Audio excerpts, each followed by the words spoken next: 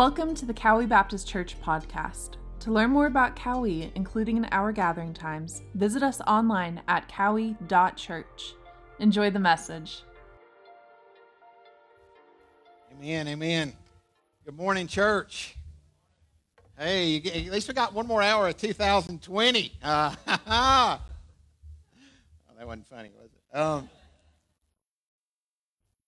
Man, hope everybody did have a good start this morning, and we got an extra hour of sleep, so we are good to go. That means I get an extra hour of preaching.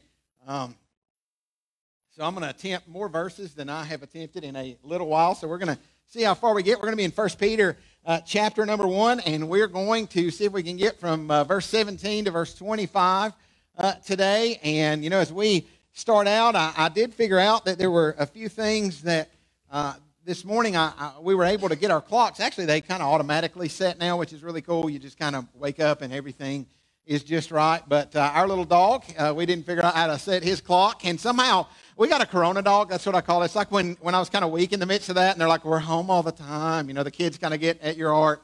And because I love them so much, I said yes. And so we have this little dog. And I'll just tell you, I've always had kind of a fear.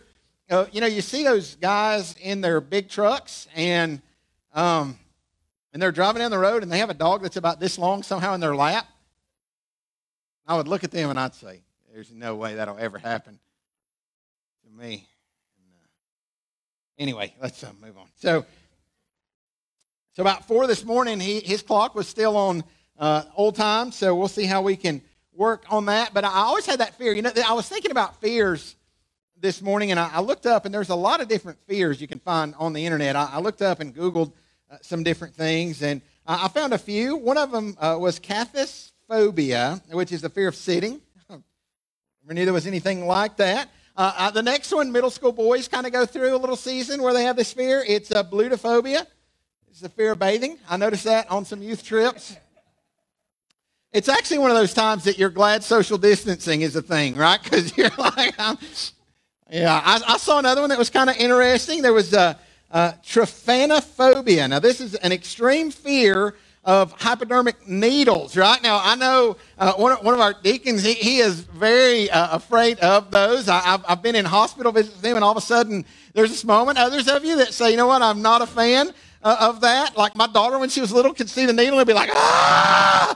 I mean, it was serious. I mean, I videoed some of those. I did not get permission to share them, so I won't, but it was awesome. But I've seen people, they pull it out and they're like, whoa, I'm about to go down, you know, because they see that kind of thing. Here's one that is kind of interesting in this time. It's halidophobia. Now, this is really important in this time. So if you've got your mask, I just recommend, I'm going to give kind of like some advice. This is fear of bad breath. And so what I figured out there's a lot of times I didn't even know I had bad breath. I'd be like, whoa, let me get a mint, right? And so I kind of developed that fear when these things came out.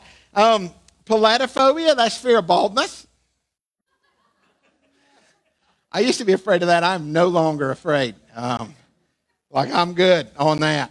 It can also be fear of bald people. So I hope my wife doesn't get that, right? Of course, I can grow some just around the edges, like if y'all need any.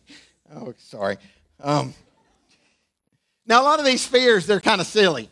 And the kind of the thoughts of them are pretty silly when we think about these kind of things. But as we dig in today, we're going to talk about a fear that is missing in our culture. We're going to talk about a fear that is a completely different type of fear than any of these things. We're going to talk about a fear that I believe in many ways is missing in the lives of followers of Jesus Christ, those that profess to call themselves Christians, that really don't display lives that are evidence of this fear. It is because of this lack of fear that we see unbelievers live with their eyes set on the sinful things of this world and their hearts completely turned from Christ. In Romans chapter 3, I love just this chapter, and it just reminds us of just the guilt of the world, right? How before a holy God we all stand guilty, both Jew and Gentile. And I'm going to read just a few verses. They won't be on the screen. But just if you want to turn to Romans chapter 3, I want to give you just a little bit of a picture. And as we think about these verses, I'm reminded that apart from Christ, we are worse off than we think. Right? We are in worse shape than we even understand. And as we look at the cross of Christ, we are more loved than we could imagine. And beginning in maybe verse 10, Scripture says, there is none righteous, not even one. There's none who understands. There's none who seeks for God. All have turned aside. Together they have become useless. There's none who does good. There's not even one. I want you to listen to the strong language. He says, their throat is an open grave. With their tongues they keep deceiving. The poison of asps is under their lips, whose mouth is full of cursing and bitterness. Their feet are swift to shed blood. Destruction and misery are in their past, and in the past, and the path of peace they have not known. And look at verse 18. My heart just kind of stirred to this verse as I was thinking about just the culture that we live in, just this world that we live in. And it says there's no fear of God before their eyes. And we look at the brokenness of this world, and we can see people pursuing their own sinful ways, and we see the result of that in just this culture in this world. As we've been walking through 1 Peter, we have seen Peter writing to these group of scattered believers, and they're facing persecution. They're facing difficult things to come, and he is writing to encourage them, and he's given them some imperatives. First, he said, the great news is that you've been born again into a living hope. Right? And I love that thought, that we've been born again into a living hope through the resurrection of Jesus from the dead. You know, when we think about the return of Christ, and we think about, all that is prepared for us, we see that, we've been born again into a living hope, to an inheritance that's undefiled, reserved in heaven, kept in heaven by Him. We see just this incredible promise that we have. In verse 13, Peter says, hey, we want to fix our hope on the return of Christ. We want to fix our hope on the glory that is to be revealed, right, at the revelation of Jesus Christ. And so he gives us this command that we are to be a people who have hope. We are to be a people who hope in Christ. The second thing that we see is that we're to be a people not only that walk in hope, but a people that walk in holiness. We're to be characterized. Followers of Jesus Christ should be characterized by the pursuit of holiness that we have in our lives. And then today, beginning in verse 17, we're going to see that Peter charges them with another command, and that is that they would walk in fear. And when we think about this picture of fear, I want to challenge you that we might walk in reverent fear, in awe of our great God. Look with me in verse 17, 1 Peter chapter number 1. We begin here, and he says, if you address as Father the one who impartially judges according to each one's work, conduct yourselves in fear during the time of your stay on earth. So he starts out and he says, if you address as Father. And so there's this picture, and today we're going to take communion together as the family of God. And I would say to you, if you have been born again into a living hope, if there's been a time in your life where God has saved you, that you have repented of your sins and placed your faith in Christ, then we want to invite you to take part in that time with us. And Peter is writing, and it's this examination, and he says, if you address as Father. And so he says, if you have faith in Christ, and his desire would be that the answer would be yes. And he says, if you address as Father, the one who impartially judges according to each one's work. So there's this picture of Father, and there's this picture of Judge. And so there's this tenderness and this beauty of God as Father, and it's mingled in, and it's mingled together with his judgment. And as a result of that, there's this reverent fear that we have for God. And he says that there's this reverent fear that we're to live our lives in, and he says we're to conduct ourselves in fear during the time of your stay on earth. Now, I notice in here that it's very evident that he's wanting us to understand that we are exiles, right? We see just this reminder that there's a time that we stay here. Now, we have a responsibility in that time that we would honor and that we would revere God as Father, that we would love Him in such a way that we would have this reverence for Him. I hope that my kids don't just obey me out of fear of consequences or things in my life, but that there would be such a love that they have experienced from me, that they would love me in such a way that they would want to do nothing to dishonor that they would want to live in response to that love. And when we are reminded that our citizenship here, right, is temporary, He says, in the time that your stay is here, that we're to conduct ourselves in reverent fear. When I was a student pastor, I used to, we'd go to these big cabins. We'd rent a big cabin, and I would get the group together, and I would say, now, remember, when we're here, we don't need to break anything. And remember, you are a representative. I would tell them things like, no pada. Y'all know what pada is, right? So, like every youth trip, like some of y'all that have been in student ministry know what pada is, because every student trip, like somebody falls in love. It's just how that works, right? And so what we just want to understand is that you got to leave room for the Holy Spirit. We sing that song, Holy Spirit, you are welcome here. You need some gap in there, right? So we don't want to have any pada. That's public display of affection. And we give them that speech, and then we'd say, hey, and when you're on this trip, we want you to understand that while you're here, you're a representative of our church, and you're a representative of our Lord. So don't break anything. Don't tear anything up, because we're going to be here just for a little while, and whatever you break, we're going to have to pay for, and then you're going to have to pay for it. That's how that's going to work. I was on one youth trip, and this young man was with us. I'd given him the pada speech, and everybody was listening real good to that. Don't break anything. And this one young man comes out, and he is obviously kind of upset in the moment, and he comes out, and he says, listen, something happened in my room. He said, we were playing, and all of a sudden I hit the TV, and the TV's broken, and I don't know what to do, but we've got to fix it. And so, man, I was so proud. Some of you guys remember that moment, right? He comes out, and we go in there, and when the TV's off, you can't see that it's broken.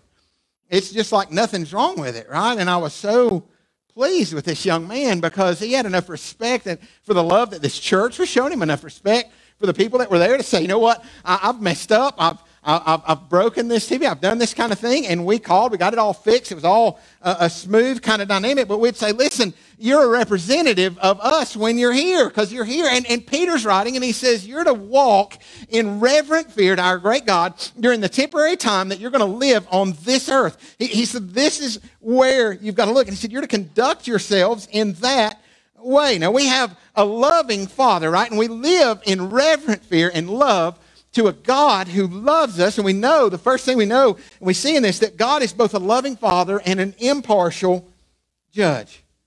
Right? He is a loving Father, and he is an impartial judge. Warren Wiersbe said this. He said, as God's children, we need to be serious about sin and holy living.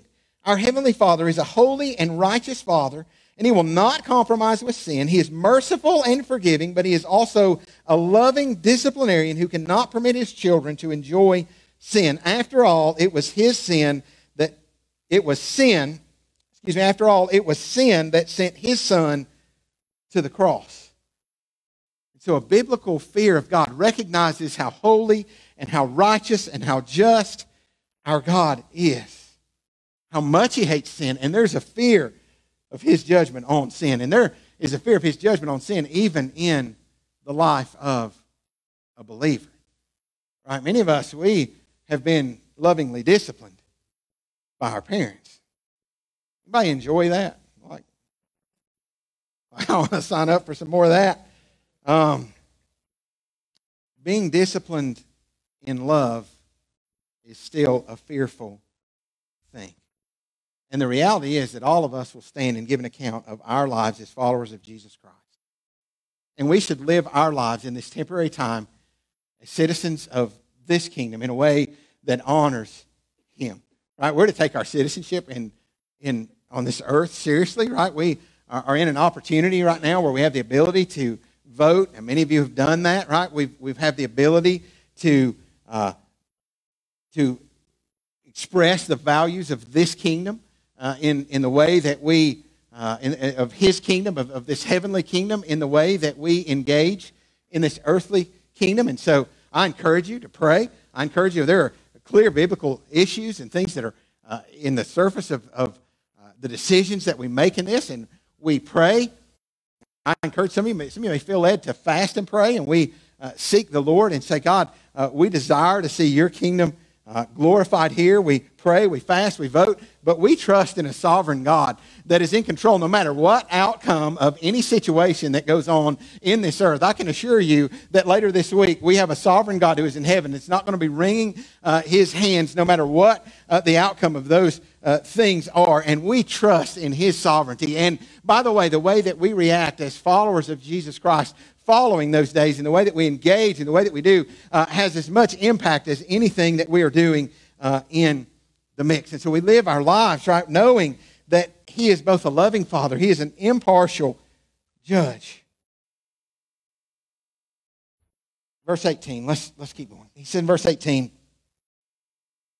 he says, knowing that you were not redeemed with perishable things like silver or gold from your futile way of life inherited from your forefathers. Now he says, we were not saved or redeemed with perishable things. He says first that you're redeemed with something. And not only are you redeemed with something, you're redeemed from something. And he says that this thing that we're redeemed from is this futile way of life that is handed down to our forefathers. And I put an image of just a treadmill in the slides because that's what I think of when I think of futility, right? We're trying to get somewhere. And if you're on that treadmill, right, you're not going anywhere. Now, I could use some time on the treadmill, right? And there's some purposes that are in there. But what Peter's saying, he says, listen, all these things that we value in this world, all the things that we have such importance on, and he refers to these things that we would think really in our culture are of such value, right? Silver and gold. He said, you're not redeemed with perishable things like silver and gold, things that are valuable maybe in our eyes and things that we would pursue. And the reality is that before we have a relationship with Jesus, the things of this world, we're devoted to those things. The gods of this world, money and success and whatever else that we want to fill in those blanks with. And we think, you know what, if I can just attain this, if I can just get this, then I'm going to be satisfied. And it's the lies of the enemy that says we'll find satisfaction in anything apart from a relationship with God, with a holy God. And apart from that relationship, we will not find satisfaction in anything. We won't find it. When you look at the marriage study that we're doing, the marriage study says that you've never been designed to find fulfillment in your spouse. You've never been designed to be in that situation and to find fulfillment from somebody else in this world. That you will find fulfillment only in relationship with the Father. And by the way, marriage is not forever. That's what the study says, that Jesus says in eternity, in the resurrection, there'll be neither marriage or giving in marriage. And he says that what you're living for in this moment is greater than the things that you're looking at as you're walking through those things together. That the things that you're fighting for and the things that are there are representatives of the kingdom of God. In the way that you interact with one another, there's more at stake. There's a marriage in light of eternity. He says that we are living for something greater. And he says you're being redeemed from the futile things of this world that says you're going to find satisfaction in anything that's apart from Christ. And he says it's been handed down from generation to generation, things that have been maybe part of your family, things that are there. And he says you've been redeemed from this futile way of life, whatever you would fill in that blank with. And he says you've been redeemed from that with something precious. And so we live in reverent fear and love. We know that we have a loving Father who is an impartial judge. And we see this loving Father and his impartial judgment in the fact that his mercy and his grace and his justice, we see it all intersect beautifully and intersect perfectly in the cross of Jesus Christ. And it's on that cross in verse 19. He says you've not been redeemed with temporary things, with futile things, with silver and gold, with the most valuable things that you could think of in this world. But you have been redeemed, but with the precious blood as of a lamb, unblemished and spotless, the blood of Christ. You have been redeemed and ransomed by his blood, the precious blood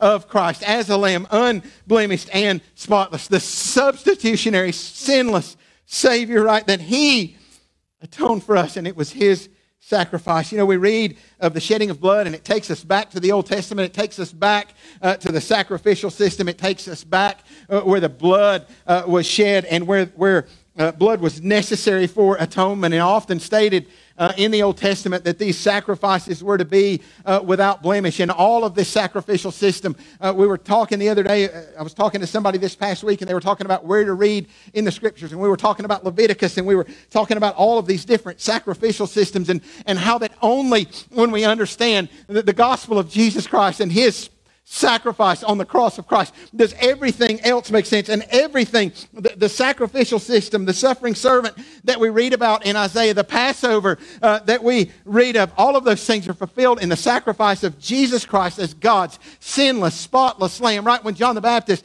saw him, he said, "Behold there, the Lamb of God that takes away the sin of the world." Jesus, the sinless, spotless Lamb, perfect because of his perfect life, right? And it's in him, right, through the cross of Christ. So when we think about this reverent fear and this love that we have for God, we recognize that it was through his precious blood that we have been redeemed. Ephesians chapter 1 verse 7 says, "In him we have redemption through his blood, the forgiveness of our trespasses, right? The greatest need that we have to be forgiven of our sin. And he says it is in him that we have redemption through his blood, through his sacrifice, through the forgiveness of our trespasses according to the riches of his grace. Chapter 2 and verse 13 of Ephesians says this, but now in Christ you who formerly were far off have been brought near by the blood of Christ. That we were separated from God, doomed for eternity, right? Nothing that we could do. There's no way that we could live a good enough life. We could never live a life, right? Some people say, hey, you know what? My good, I hope, outweighs my bad. I want you to understand, Scripture says there is none righteous, not even one. That all of us have sinned and fallen short of the glory of God. And that because of our sin, the wages of sin is death, eternal separation from God in a place called hell. But for those of you who are in Christ, he says that in Christ, those who were formerly far off have been brought near by his blood. And we live in response to that love, to that sacrifice. I heard David Platt share a story that I think was just a really neat illustration, and it's not perfect in lining up with every piece of the death of Christ, but he said that there was a man whose young daughter, she was 17, 18-year-old daughter, and she was kidnapped, and she was taken by these kidnappers, and they had written this ransom letter for him, and they said, hey, if you want to ever see your daughter alive again, then here's what it's going to cost you. And he said, really, it's going to cost you everything. He said, we want this amount of money. And so he takes his house and he sells it. He takes everything that he has, because there's a tremendous value in his daughter. And he takes everything of value. He takes everything even up to his wife's wedding ring, and he sells all of those things. And he goes to meet these kidnappers. And when he gets there, his daughter comes out.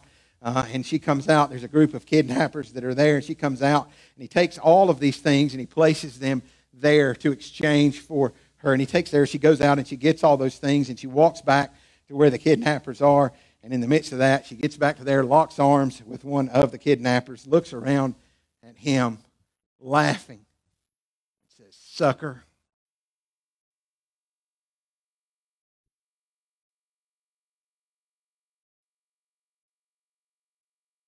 We're to live our lives in fear of saying that to our God. We are to live our lives in fear of making light the sacrifice that has been given for my sin. Scripture says he became sin who knew no sin, so that I might become the righteousness of God in him. And we're to live our lives in fear of just making light of the depth of his love, right? When we understand and when we know the depth of his love, we can live our lives free from the bondage of sin. It was for freedom that Christ set us free. And when we don't live our lives in just haphazard, we'll do whatever we want. Scripture says here, we continue in sin so that grace may abound. God forbid, right? How can we take light of his great love for us? And so we live in reverent fear and love. We live knowing in response to the sacrificial death of his Son. We live in reverent fear and love in all of his sovereign plan. Look at verse 20. Verse 20 says this. He says, he was foreknown before the foundation of the world, but has appeared in these last times for the sake of you. Literally, this word just simply means he, having been foreknown, that what we know in this, that we see God's great plan. We see the redemption plan of God, that the precious blood of Christ was shed in our place, an atoning sacrifice for our sin. And we understand that it was not an afterthought, that it was not a last-minute plan, that before the foundation of the world, that God predetermined his plan to send his Son as our Savior. 2 Timothy 1, verse 9 says he has saved us and called us with a holy calling. Right? We have a holy calling that we would pursue in his life, not according to our works, right? Not because of anything that we have done, but according to his own purpose and grace, which was granted us in Christ Jesus from all eternity. Look back at 1 Peter 1, verse 21. He says, who through him are believers in God, who raised him from the dead and gave him glory, so that your faith and hope are in God. Our faith and hope are in him, and it is secured by the resurrection. And we trade the futile things of this world, the pursuits of this world that we somehow believe will bring us happiness and bring us fulfillment. And at the cross of Christ, you say, you know what? I surrender everything to him, I trade the futile ways of this world, and my hope is that I would pursue the Father's will. Look at verse 22. He says, since you have, in obedience to the truth, purified your souls for a sincere love of the brethren, fervently love one another from the heart, right? We've been saved by something, and we've been saved for something. He says, since you have an obedience to the truth, an obedience to the gospel, an obedience to the good news of the gospel, purified your souls for a sincere love of the brethren, fervently love one another from the heart.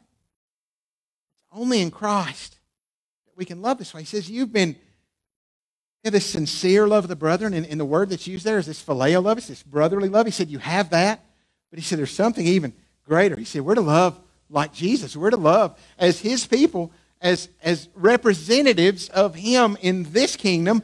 Scripture says the way that the world would know that you're my disciples, Jesus said the way that the world would know that is by your love for one another. And he said the love for one another is going to be different than the love of this world. The love's going to be different than those that are just good to those that are good to them. It's going to be different from everything that this culture would see. And it's going to be radical, right? That there's this reverent fear that we have for our great and holy and powerful and mighty God, right?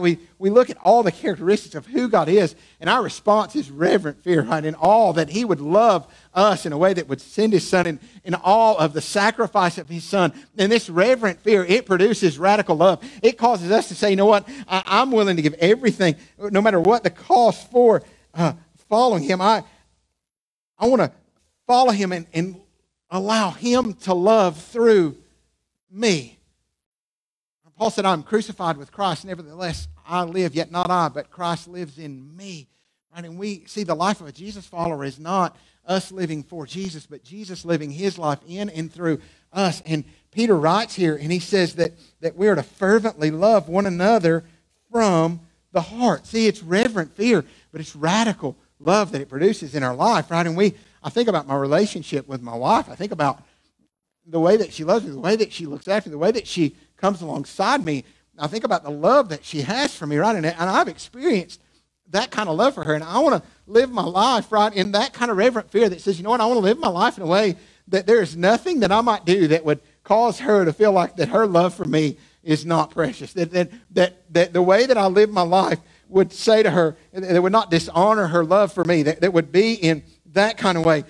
And Peter says, since you've been made pure by the gospel, since you, in obedience, right, have been made pure, this act in the past, this trusting in Christ, it has present work that's taking place in your life. And this love for one another should be displayed. And we as followers of Jesus Christ, sometimes we can be critical instead of Christ-like. We can have all these things that just in our flesh that we get to. It's so easy for us to fall into that. But he says we're to fervently love, and it's this agape kind of love. It's this picture of this sacrificial love. And he says that because you have a relationship with Jesus, that you're to be my representatives in this kingdom, and you're to love like Jesus. And then he says, here's how you're going to see this. He says, when you do this, he said, you've been born again. Look in verse 23, right? And I want to remind you, this love, it's an act of the will. This is not some flippant, emotional kind of thing that says, hey, this person was good to me in this moment, and I'm going to be good to them in this moment. This is an act of the will. This is a sacrificial love that's from the heart. And when Scripture talks about the heart, it's the locus of everything about us, right? It's our mind, our emotion, our will. It's this love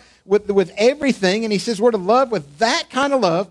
Verse 23, he says, because you have been born again, not of a seed which is perishable, but imperishable, that is, through the living and enduring Word of God. We have been given a gift, right? Scripture says that faith comes by hearing, and hearing by the Word of God. And God has given us an incredible gift. And look at this gift. He says we've got the Word of God, that we've been born again into a living hope. We're to pursue lives that are fixed on the hope of His return. We're to live our lives in light of one day recognizing that the righteous judge and our loving Father is returning. And we're going to live in light of that. He says we're to pursue holiness, and we're to have this reverent fear in those times. In verse 24, he says, for all flesh is like grass, and all its glory like the flower of grass. The grass withers and the flower falls off. Can I remind you that even in the best days that we're going to live a short time on this earth? He's told us that in the beginning. He said we're going to live our lives, we're to conduct ourselves in fear during this temporary time that we live on this earth, during this time of our stay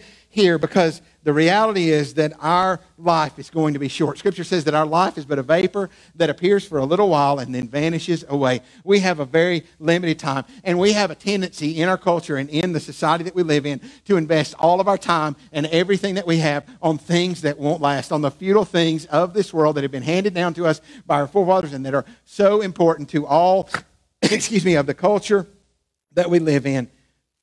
We're going to live a short time here. And we need to live in a way that leaves something that will last. There is one thing that will stand forever. In verse 25, he says, the word of the Lord endures forever. And this is the word that was preached to you. He says, you're going to live a short time on this earth. Our flesh, right, like grass and like the flower, it's going to fade, right? It's going to fall off. The life that we live is fading, right? We are not going to be here forever. And he is calling us something greater in light of the great sacrifice and the great love of our holy God. He says that we would be people that would live according to the word, that would love the word, and that would leave the word, right? There is nothing greater, parents, that we could do in our lives than to leave the word of God in the hearts of our children, right? That we would live our lives, right, in a way that would say, this is what's valuable to us. This is what we treasure, that we would live in that way. Because the reality is the only way that we'll see change in our culture, the only way that we'll see change in the lives of people around us is that the Word of God might be planted into their lives. And it might be deeply planted into their lives. And the only way that happens is when it is sown by the saints of God. And we are left, right, as exiles in a foreign land, citizens of a different kingdom, called to pursue holiness, called to fix our eyes on the hope that is to come, called to live our lives in reverent fear, right, of this reality of the greatness and the majesty of our God, recognizing that our lives will be futile if lived apart from loving relationship with the Father, right, that our lives will be meaningless, that the very best things of this world that we might pursue, if we're doing it apart from His will, if we're doing it apart from obedience to Him, that it's going to be meaningless, that it's going to be futile. We're to love like Him. And I believe the Lord is saying to us that the things that our world holds on to with such a grip, right, that they're futility, right, that it's meaningless apart from Christ. Maybe there's some of us here that need to turn loose of the things of this world, of the pursuit of the things of this world, and just surrender our lives to Christ and find joy and fulfillment and peace.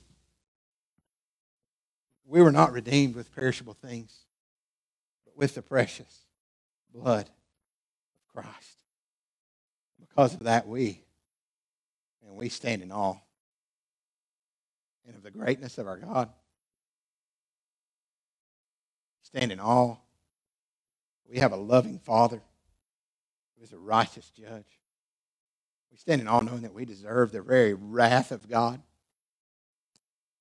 And in God's justice, and someone had to pay, required a perfect sacrifice, the sinless, spotless Lamb of God. Right? His justice required that. And in His mercy, right, He poured out all of His wrath on Jesus in my place. Man, I deserved it. But instead of giving me what I deserve, He gave Jesus what I deserve. And through the precious blood of Christ, and He gives me what Jesus deserves. And in light of that love, man, may we live our lives in reverential fear and love to our God. What a Savior. And we're going to take communion here in just a few moments together, and we do that as the family of God. And we see that it was for believers, those who had been born again into the family of God. And before we do that, if you are a believer, we want to invite you to take part in that. And if you're here this morning and you've never trusted Christ, maybe you've been pursuing the things of this world, maybe you have been chasing after things that you would say, you know what, everything about my life is futility, everything that I've been walking through is meaningless, and the things that have been important to me, and I know that and I'm a sinner separated from a holy God.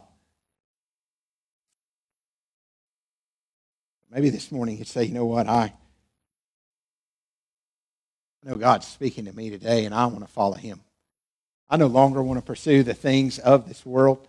I want to surrender my life to Him that I might walk in obedience to His plan. And I want to ask you just to bow your head and close your eyes for a moment. I'm going to give us all just a little time of reflection before we take communion together. But if that's you and you say, you know what, I've never repented of my sins, that's just simply a word that means a change of mind that results in a change of direction, that you say, you know what, I recognize the Spirit of God is convicting me, and I recognize that the things that I'm pursuing and the things of this life are meaningless, and I no longer want to go my own way, but I believe in the finished work of the cross, that Jesus died in my place. Romans 10 says that if we confess with our mouth Jesus is Lord and believe in our heart that God has raised Him from the dead, that we could be saved. Scripture says that whoever would call upon the name of the Lord could be saved. And maybe you're here and you say, you know what, I've never trusted Jesus, but I believe the gospel this morning. I surrender my life to Him. You can call on His name. There's nothing magic about the words of a prayer, but the condition of our heart would be that we would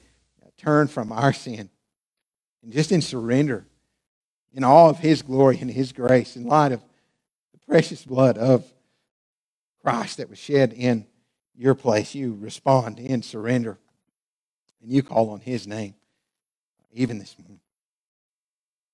You can do that, even as we speak. Maybe you're here and you say, you know what, we read in 1 Corinthians 11, we see just this command that we might examine ourselves as we approach the Lord's table. And here in a few moments, we approach this table with reverent fear in light of the sacrifice of Christ. And verse 28 of 1 Corinthians 11 says, but a man must examine himself, and in doing so, he is to eat of the bread and drink of this cup. And I would just invite you to examine yourself and say, is there anything that's hindering my relationship with God in light of His great love, in light of the fact that He is a loving Father and He is a righteous judge, in light of the sacrifice of His Son? Is there anything in my life? Are there any sin that I need to confess to Him? And I want to give you a moment, even in these moments, just to confess to Him. Scripture says if we confess our sin, in 1 John 1:9, He is faithful and just to forgive us our sin and cleanse us from all unrighteousness. And it's our desire. I know my mom used to say, hey, it's supper time, and when you come to the table, right, you wash your hands, and that we might come clean. And we don't come clean because of anything that we've done, but we can approach this table, the Lord's table. We can approach it clean and righteous because of the righteousness of Christ that is credited to our account. But we are to examine ourselves, and we're to confess in those areas. So is there anything that is hindering your relationship with God? And I want to invite you just to take a moment and confess those things even in these moments. I'm going to pray for us, and then we'll take communion together as His family. Father, we are thankful, Lord, that you loved us, that you demonstrated your love toward us, and that while we were yet sinners, Lord, that Christ died for us.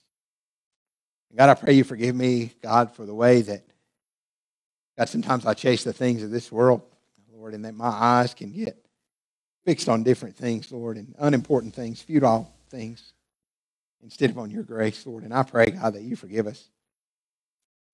God, for those areas, Lord, that we all fail you, Father. But Lord, we are thankful, Lord, that you forgive us, Lord, that you cleanse us from all unrighteousness, Lord.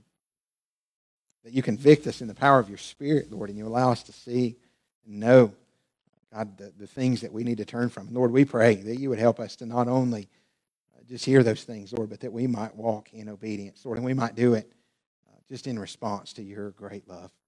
Lord, as we take communion together as your family today, Lord, we remember the great sacrifice that was poured out on our behalf, God, your body that was beaten, your blood that was shed.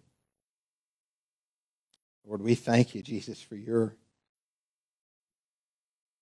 blood, precious blood of a lamb that redeemed us from the futility of this world, and it gave us relationship with the Father. And Lord, may we live in light of that love. In Jesus' name, amen. As we take communion together, I want to invite you, if you have not received one of these packets, you can raise your hand and we'll make sure to get one of those to you. But you'll see a top layer that will peel off and give access to the bread, and then the bottom layer of the little covering will peel back for the juice. And if you'll take the bread, I want to read just a couple of verses from 1 Corinthians 11, beginning in verse 23. Give you just a moment to take that out. You'll take the bread. He says, "For I received from the Lord that which I also delivered to you, that the Lord Jesus, in the night in which he was betrayed, took bread. And when he had given thanks, he broke it and said, 'This is my body, which is in remembrance of me.'" Let us see.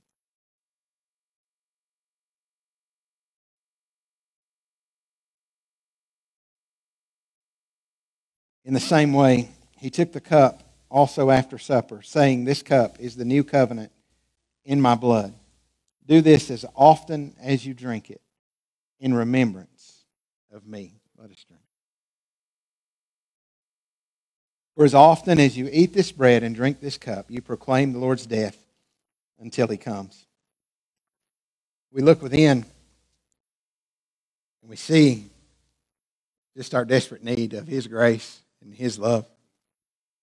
We look back and we see the cross and the sacrificial death of Jesus in our place, and we look ahead with our hope fixed on his return, where one day all things will be made new. And we continue to do that. We continue to proclaim his death until he comes through these gatherings like this as we take communion together. We also do that as we proclaim the Word of God, and we demonstrate and share his love with a world that is in desperate need of his grace. And so I want to encourage you to do that. And may we reflect and worship as we close today, just at the Father's love for us. And what a love, man, that is greater than anything we could ever imagine. And may we respond in reverent fear. As the band comes and we sing, we're just going to stand and worship together as we close. And it's my prayer that we would leave this place in worship to our great God in reverence and in awe of his love for us.